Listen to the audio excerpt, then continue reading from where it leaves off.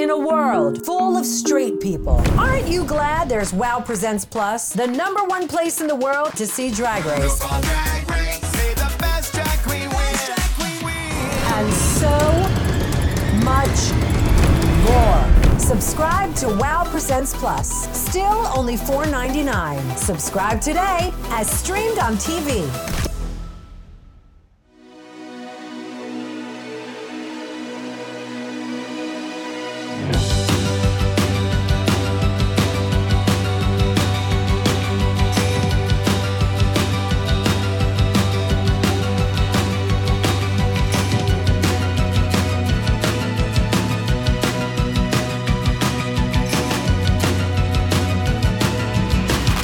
Matt, are you ready for fun in the sun? I'm always ready for fun in the sun. Oh, boy. Listen, we are going to be a part of Miami Beach Pride this year, Matt McConkey. In what capacity? Right. We don't know. We don't know. Don't care. We'll be there. That's all we need to know. All we need to know is that we're going to be there. It's going to be an incredible event. There has never been a more important time for you to show up and show out in the state of Florida. It's going to be a joyful event if it fucking kills us. It just is. It's going to be so much fun. We are going to be there the weekend of April 14th, 15th, 16th. There's going to be parties at the beach. There's one hosted by Sandra Bernhard that we'll be at. Jonathan Bennett from Mean Girls is one of the Grand Marshals. I believe that Dave Holmes is going to be on a Pride float on Sunday. There is, I heard. Yes. So one of the sort of themes of this Miami Beach Pride is legacy couples. This is the 15th annual Miami Beach Pride, and so they are honoring couples who have been together for 15 or more years. There are going to be a bunch of us. And I don't know if we're just all going to be walking together or if it's going to be a proper float or what the deal is. I don't know. But I know that we're going to be there. Come wave at us. I just be there. Be there for the parade. Be there for the beach parties. It's going to be wild as hell. MiamiBeachPride.com. It's going to be so much fun. I went last year with a bunch of my girlfriends. They're all coming out again, for no reason other than that they wanted an excuse to go to Miami, and we had given them one. And we will all be turning up, turning out. There's already, a lot of images going back and forth over the text thread about the looks that are being turned out. I just in like half an hour. Sorry. Oh boy, this Dave. I'm in a hotel, jet set life. And they just came in for turn down because it's 6:30 p.m. here, and it's really tough to just say no, go away. Wow. But that's what I had to do. But they will come back. You did say give me 30 more. By the way, for turn down. Unrelated, but nicer weather in Toronto than you're having in LA. It's a nightmare here. It's very rainy and gross, and our dog hates it. But you know what? We need it. Where it's not going to be rainy? Miami Beach. Miami Beach Pride. That's right. April 14th, 15th, 16th. There are events happening now. There are Pride movie nights happening now. MiamiBeachPride.com has all of the information and all of the ticketing info. Grab yourself a VIP pass, and we'll see you there.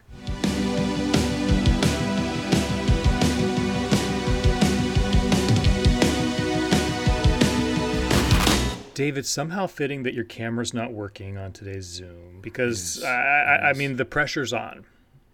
It's a big day. It's a big episode. Yeah, I've never felt the pressure more profoundly than I do right now. We have a guest who is perfectly framed, who is perfectly groomed, perfectly dressed, gorgeous. He's our boss. I mean, there's no other way to say it. I mean, Daddy is home, He is, of course, the co-founder of World of Wonder, which brought us the Drag Race multiverse. And he's an Emmy winner, a director, a producer, and the author of a new book called Screen Age. Fenton Bailey, welcome back. Thank you for being here. Welcome back, Fenton. Thank you. I am so glad to be here, and thank you for that lovely introduction. I'm blushing. I feel I should turn my camera off and just sort of No, hide in don't you dare. Don't you dare. I would like to talk about your wallpaper. I'm a wallpaper fiend, you know. I love it. And especially, you know, wallpaper had some kind of renaissance about 10 years ago. Suddenly just all these incredible wallpaper, because it used to be your granny's thing that was sort of musty and depressing, and then just big and bold and loud and maximal, and there's no walls left to cover with wallpaper. Actually, there is one. I'm going to do it later, not today, but later. Okay. Is it a Jonathan Adler thing? Is it indicative of his style viewpoint? I would say it's Adler-esque in that sense of maximum joy and maximum visual impact, but it's actually not. It's from some like hand painted place, and it's a sort of 30s type design. Even though, it's just, but the colors are like, even on a gray day, the colors just make me feel all warm and cozy. Yeah, it's very welcoming. It is. It's very welcoming. Fenton, I'm on pins and needles about your answer to the question that we always start off with, which is, what are you watching, loving, binging, reading, seeing at the moment? What's giving you a wow? What is giving me a wow? I just started this book, Unscripted, which is I'm not sure what the official title is. I'll find it. But it's about the story of Sumner Redstone and Viacom and CBS and Les Moons. The subtitle is The Epic Battle for a Media Empire. The Epic Battle for a Media Empire and the I can't read it. The Redstone Family Legacy. Yes. Yeah. And it's by James B. Stewart, who wrote a book about Michael Milken years ago that was a bestseller. And I tell you, I'm only about 50 pages in, but it's like, it's jaw-dropping. I've not read it, but I've been hearing interviews with the right. It's written by two people, no, or it's just that's right. Yeah, and I mean, this family shit show really is the series, the season of Succession that we need right now. Yes, and also, didn't Redstone just get engaged again? I believe so. This week, What is it about billionaire moguls like Sumner Redstone and Rupert Murdoch? They just keep on getting married, you know. Yeah, they do. And I believe it was Rupert Murdoch who just got remarried. Rupert Murdoch, yes. And he said, "I know that this is my final marriage." And it's like, yeah, we all know, buddy. But let's not yuck his yum. I mean, if he's still got it. I mean, I couldn't imagine turning that age and even thinking about that. But maybe it's inspiring in a way. Something we will see. For. Goals. What is, speaking of Rupert Murdoch and media intrigue, what are your thoughts in this moment about the future of a Fox News? Or is it a thing that occupies your mind at all? It does occupy my mind somewhat, because I find it incredible that Fox News hosts were talking about the stolen election, supposedly stolen election, knowing that that was a lie. And so behind the scenes bitching to each other about what a load of old shit it was. And then their boss throws them under the bus, saying he knew it was a lie. The whole thing is like, everybody's lying. And then that's number one. And then number two is, seems to be zero accountability, which is why I hope that they win that lawsuit. The election machine people, Dominion. Dominion, win that lawsuit. And there's another one coming, I believe. And that's Smartmatic. And that they're like out of business, because it actually kind of leaves me slightly. I just can't articulate it. It's to me, it's so jaw-droppingly outrageous. I'm just like, why aren't they all just rounded up and put in prison immediately? Yes. Yeah. You know, Yeah. It's stunning, and It is stunning. it adds to It is the stunning. camp element of Fox News. I can't watch it ironically and have fun, sort of like mocking the host, but I'm sure some people can. But it does make me think a little bit about the way you talk in your book about like the sort of appreciation for forms of entertainment that we might not think of as high art. You know, your home shopping, your commercials, you know. yeah. But Fox News isn't giving it to you quite like that, huh?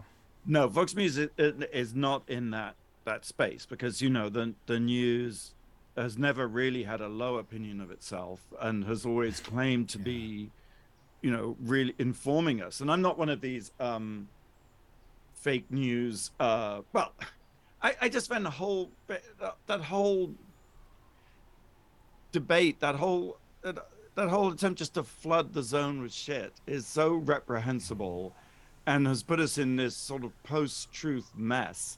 I just don't have a sense of humor about Fox at all, or the Murdochs. I mean, I think Lachlan Murdoch, the heir apparent, said recently, and I will read it out because I was like, he said that, let me just find it. You don't have, here we go. A news organization has an obligation to report news fulsomely, wholesomely, and without fear or favor. That's what Fox News has always done. That is an outright, bold-faced lie. And so, no, I don't have any, and it just annoys me. Whereas infomercials and public access and these kind of least respected genres of this least respected medium, have been personally my inspiration. Yeah. There is no camp value to Fox News at all. Yeah. Yeah, It's it's true. I unfortunate. take it back. Take it back. Yes. I want to talk about Little Fenton.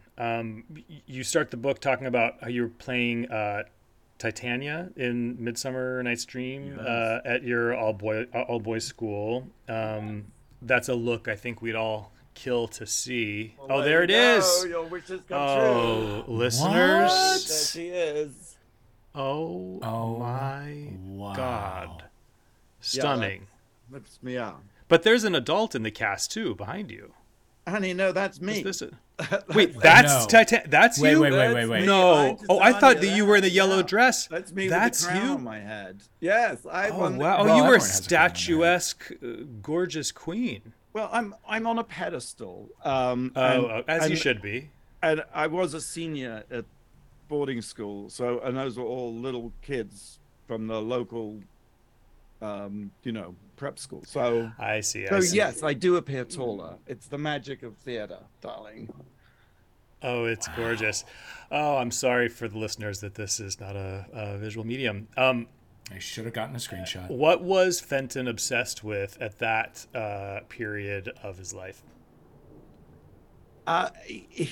Speaking back, he was obsessed with things he didn't understand. Well, I knew by that was like 16, 17. So I knew I was gay then.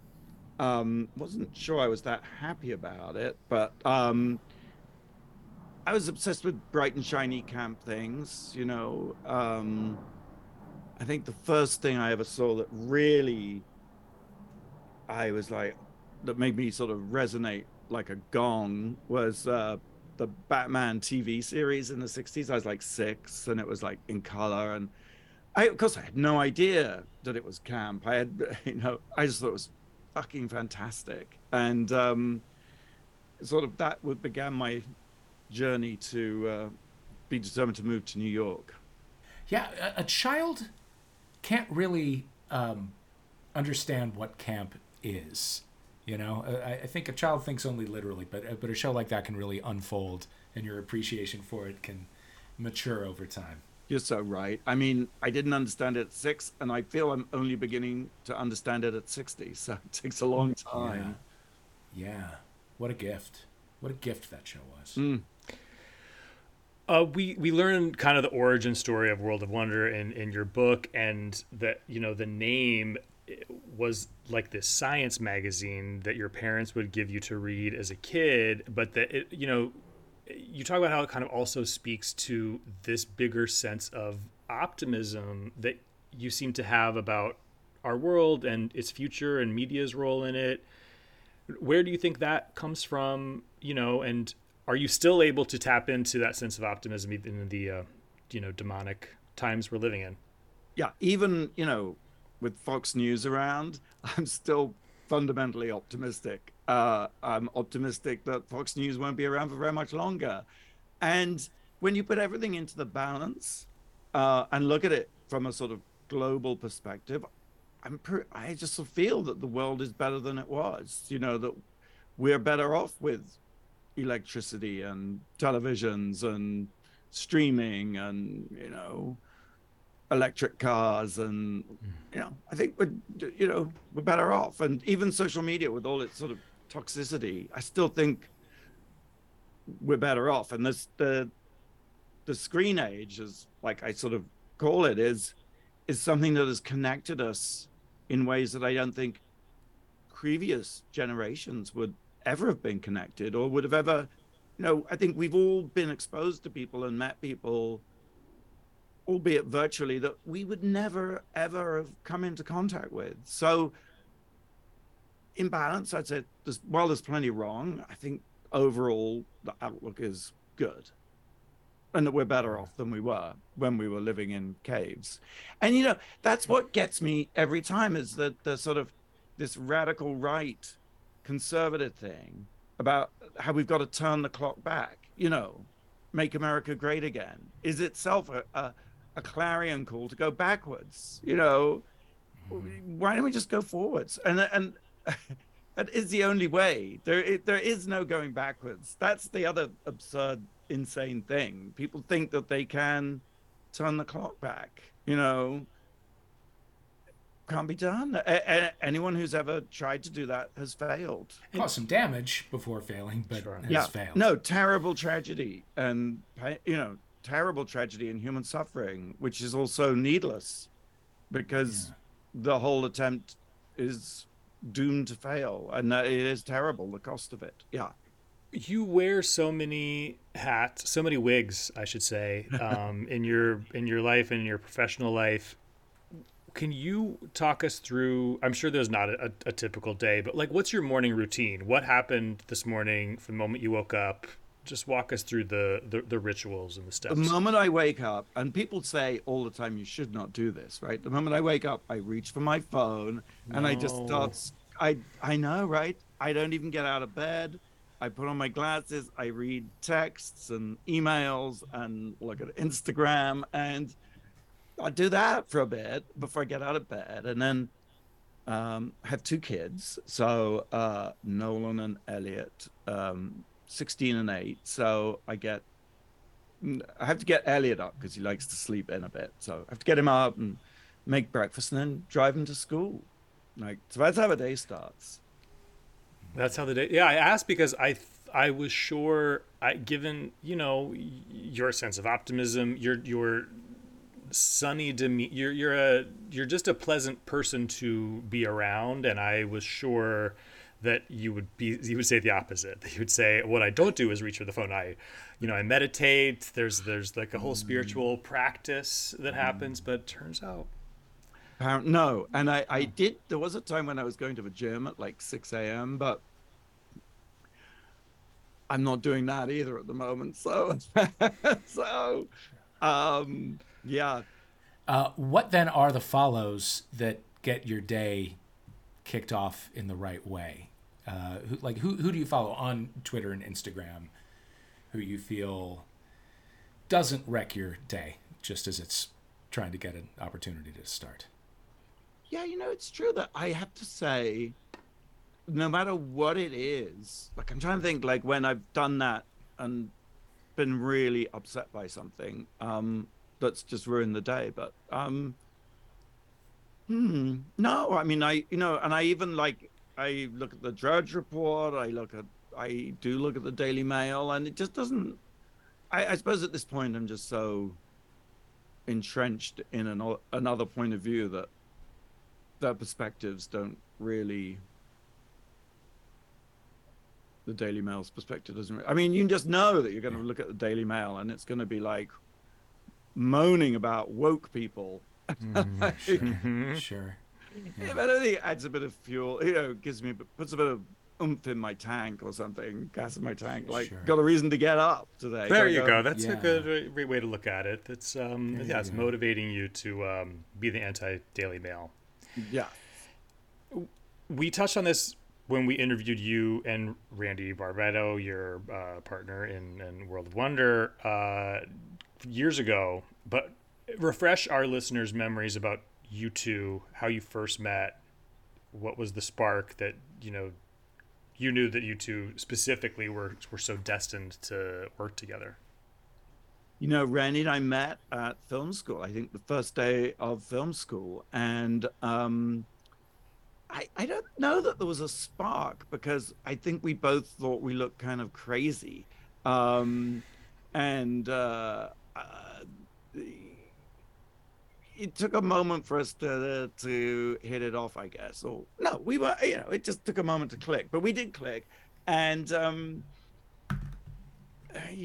mean, we worked on each other's films in film school, and then we did a sort of, maybe I told this before, but we did a video for one of the assignments was to make a music video, and we each made our own, but then we did this extra one of Boys Keep Swinging, which was Bowie's track, and it was sort of like a kind of a way of coming out. We just stuck it in with all the other ones in class that day, so it just came up and they put this on and they were like, who did this? So it was like, it was a fun thing to do. Yeah. You obviously shared a certain sensibility even then, and you still do. And when you landed in the East Village in the, I guess, early 80s, there was like that 80s Wall Street sort of wealth mindset thing happening, but then there's also like the downtown grittier Warhol, punk sensibility, and it feels like you and Randy have always been able to kind of navigate both of those worlds, like art and commerce, or I guess culture and counterculture, but in a way that like it doesn't feel like they are in conflict. It's more like they go hand in hand.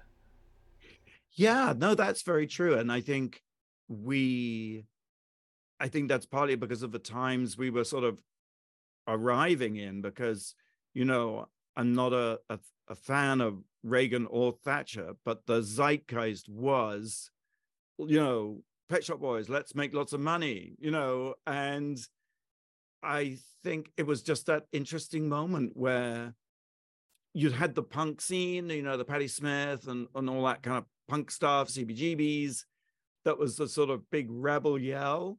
But come the 80s, I think there was this sort of affluenza and this sort of aspiration. And Randy and I certainly didn't have any money, but there was it was in the air that, like, ABC had that song Billionaire, Madonna had Material Girl. It was the flavor of it. The flavor of the culture was to turn whatever it was you did into something that could make you money. Not in a sort of crass corporate way, but in a way of like being able to do your thing and make a living off of it. And it was a really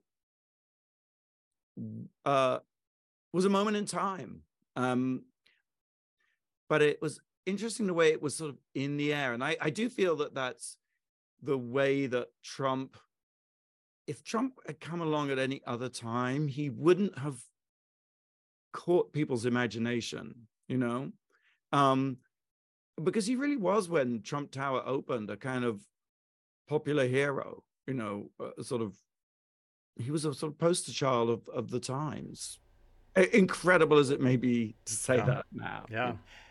The celebrities, in your orbit that have, you've crossed paths with over the years that get name checked in the book is pretty staggering list. Obviously, you made the documentary with Tammy Faye Baker and a documentary with Britney Spears before the Free Britney movement was in full swing. And there's like Robert Mapplethorpe, Monica Lewinsky, Michael Jackson. Is there like one anecdote that people have been really struck by from the book, or one that you think is kind of the most, gag worthy? There's, I guess, when we were making the film about Britney, I think the shocking revelation is that Britney's and she said this herself, she's very ordinary and she's very normal. And there's a sense in which people won't let her just be that. And we were filming this press junket up in her suite on Planet Hollywood. It was like a couple of weeks before the show opened, the Vegas residency. And I think it was her birthday, or no, it was it her birthday? It was around the same time she got the key to the city. Maybe her birthday was coming up. Anyway, people were bringing her cupcakes, and she was having to do one interview after another.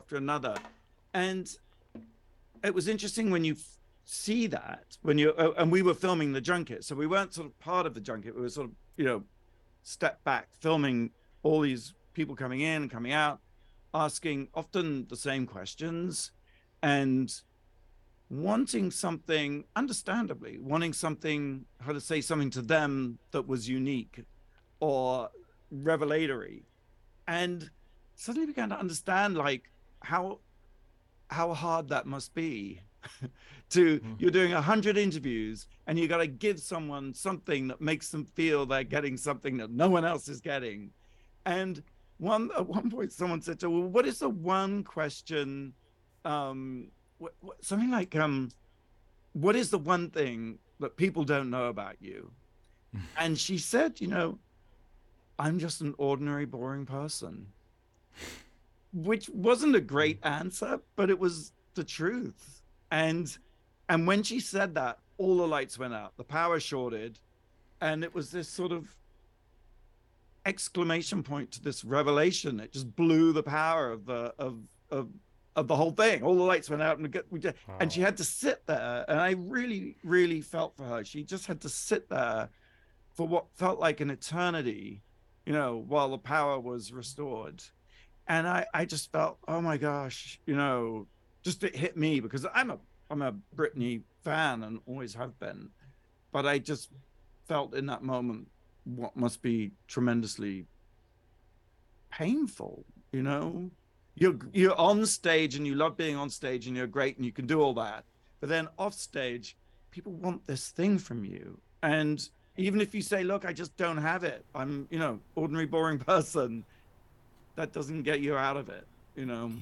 Well, and there are 100 banana peels to step on at all times. There are a million ways that you can say something wrong or silly or something. Not to keep bringing it back to this goblin, but like, Tucker Carlson asking her about the Iraq War 20 years ago, and then that being part of that Michael Moore documentary is like, has probably a bigger part in her sort of unraveling than we think about, There was no reason for her to sound off on the Iraq War except for her to say something, right, that might make her look foolish or whatever. And I think but so it's almost another side of the same coin. What is that expression? Is the way the media piled on her then, and the way they piled on the Free Britney thing, also felt very similar to that, of like putting her in an impossible position. And because when we made the film, I we're there to look between the lines, and you pick up on if something's amiss. I'd like to think that we pick up on it, but there really wasn't a feeling of tension between her and her dad, and didn't feel like there was inappropriate exploitation. I mean, a manager's there to, you know, there's a lot to do, and she was racing against the clock to get the show on. But I just didn't pick up on this. I got the impression that she was being protected. Yeah. And if you free someone from something that protects them, are you really freeing them, or are you putting them in harm's way? Speaking of management, you and Randy were RuPaul's first managers, of course, after producing her first album, and then Ru asked you to manage him, and you did, even though you weren't necessarily qualified to do so on paper. You also, it should be noted, did not put Ru into the thing that Britney was in. Conservatorship. A conservatorship.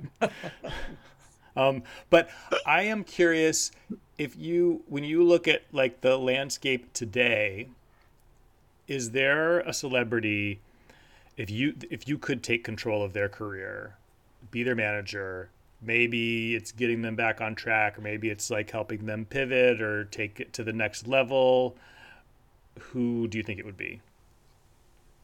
Well, I have to say, like, it's really important to say this, that, Ru, like, kind of manages himself, like, I mean, we were managing Ru, but like, it was, I mean, and it has always been really just a fantastic collaboration. But there's no question, Ru is in charge of Ru and knows exactly what Ru wants to do. And Sure. That was what's so great about when we met Ru. It's like, yeah, we thought he was a star, but more importantly, Ru knew he was a star. So, it was just, that was a lovely thing. And it's been a lovely thing for like, 30 years. Yeah. Yeah. Does anyone have that spark now? Oh, tons of people have that spark. I think we, but yeah, I'm like,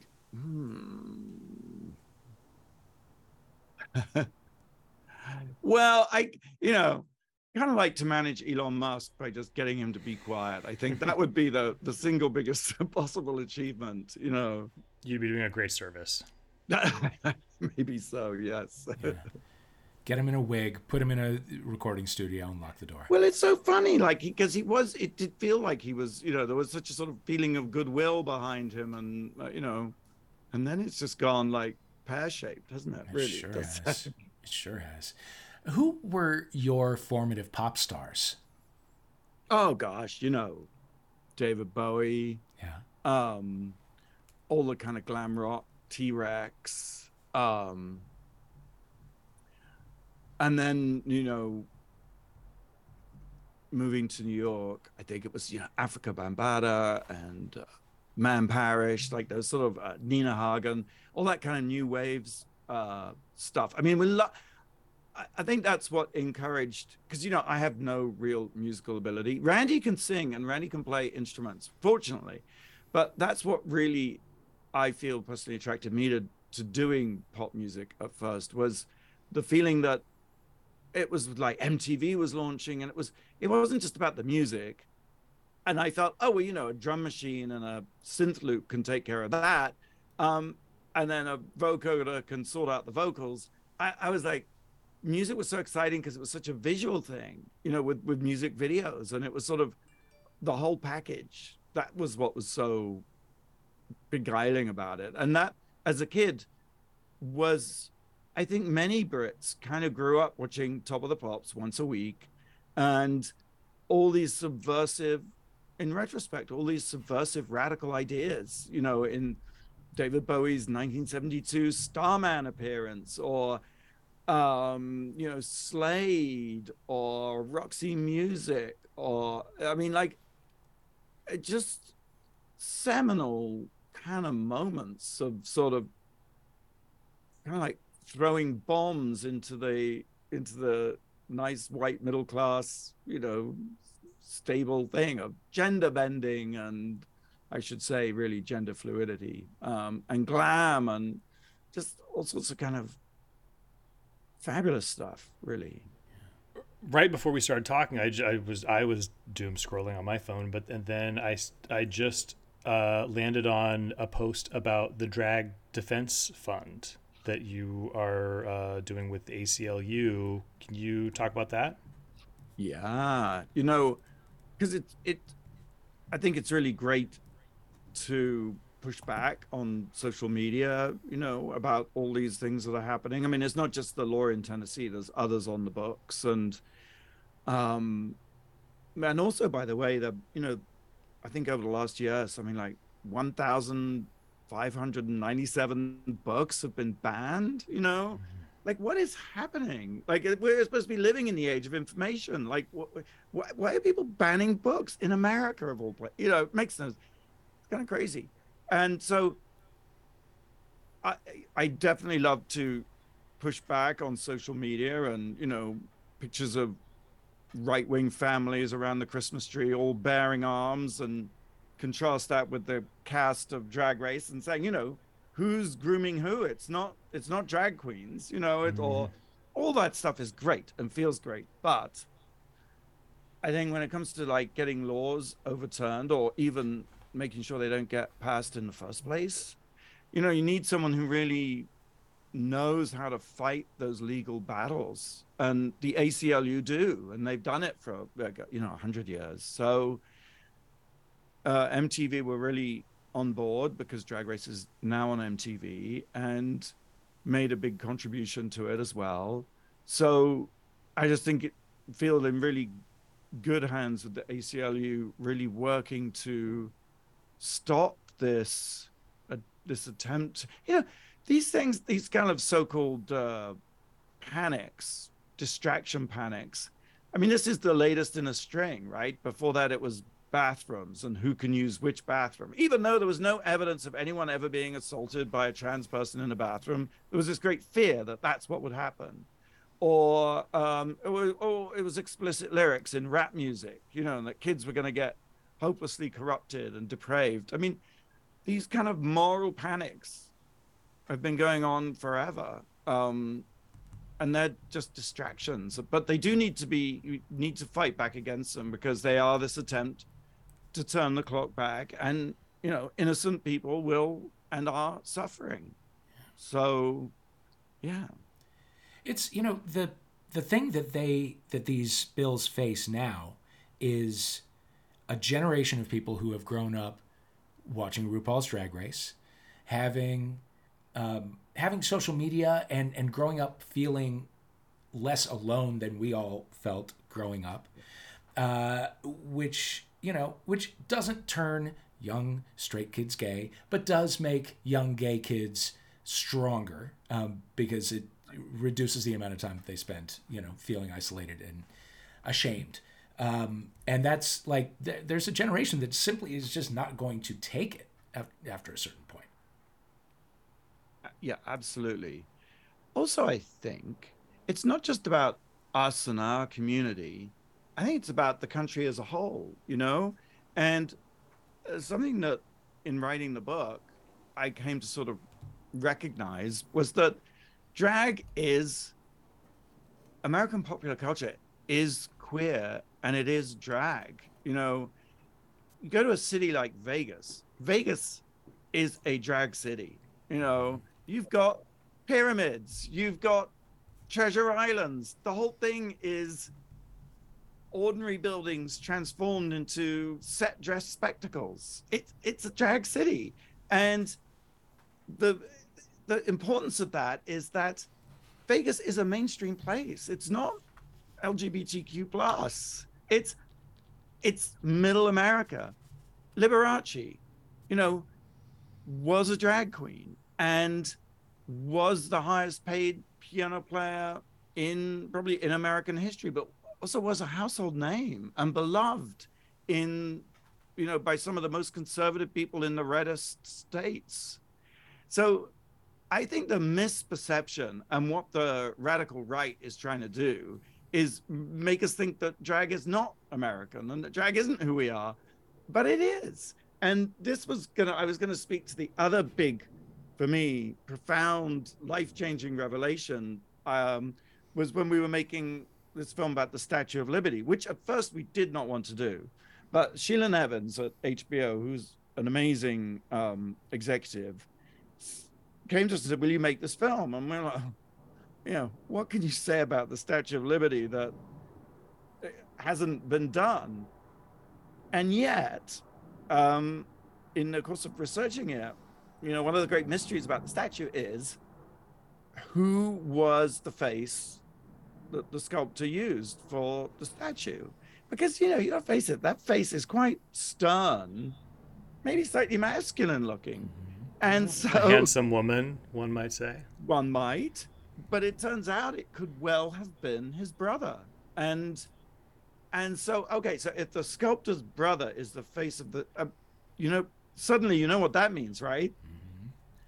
Statue of Liberty is a drag queen. That's right. I rest my case. I mean, that's so America's #1 symbol, most beloved by the most nationalistic, patriotic, white supremacist person. It's a drag queen. It's a drag queen.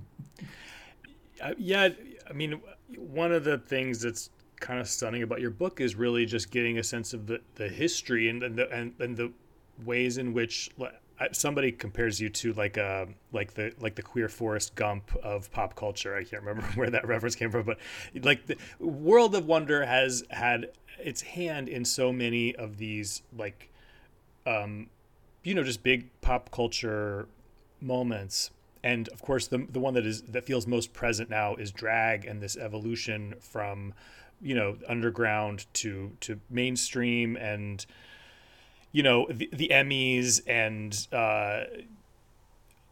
15 seasons and, a multiplying multiverse and all of it. But do you think, now that drag has exploded several times over the way it has, like what the next level of that evolution might look like? Well, do you think that, drag, when my 12-year-old self listening to Bowie on the radio or Lou Reed, Walk on the Wild Side, or all all that incredible pop music, I think drag is that kind of today's pop music, and that they're the sort of influencers and idea shapers. And I don't know what's next, because I suppose in a way I still think there's a long way to go, because Drag Race is it's in 17 countries, and there's a lot of countries where we're still trying to persuade broadcasters to take the show. Asia, China, shows in the Philippines and Thailand, but Singapore, Malaysia, India, there's and it's exciting in the sense that we still, it's challenging and exciting, because we still run into a similar grab bag of hurdles and prejudices. Oh, the audience here is very conservative. Oh, it's seen as anti-masculine. Oh, it's seen as not blasphemous, that's not the right word, but irreligious. All different ways that gatekeepers are sort of saying, this will not do, that you cannot have this here. And I think the whole message of Drag Race is, it's whoever you are, however you want to be is good. It's an inclusive kind of message, and I think we need that more, because it's made a lot of headway, and I guess there is a lot of visibility for drag that there hasn't been before, but I still think there's so much more to do, and we got to get past this sort of pushback too of this latest moral panic that they're trying to create. Fenton Bailey, thank you so much for being here. The book is Screen Age. It's out on March 28th. Should be out when this releases. And if you want to donate to the Drag Defense Fund, go to aclu.org/dragdefense. Fenton, you're the best. Thank you so much. Matt and Dave, thank you so much. And thank you for Homophilia. We love it. And you guys are so brilliant. Thank you. And thank you for the work you do. You got to keep doing it. We love being at World of Wonder. Yes, big time. And next time, Dave, I have to see you. Yeah, I know. Homophilia is a World of Wonder podcast, produced and engineered by Renee Colbert. Our theme song is by Ben Wise. We want to thank Michael Pressman and everybody at World of Wonder. Please follow us on Twitter, on Instagram, at HomophiliaPod. And if you would, give us a 5-star review on Apple Podcasts. We sure would appreciate it.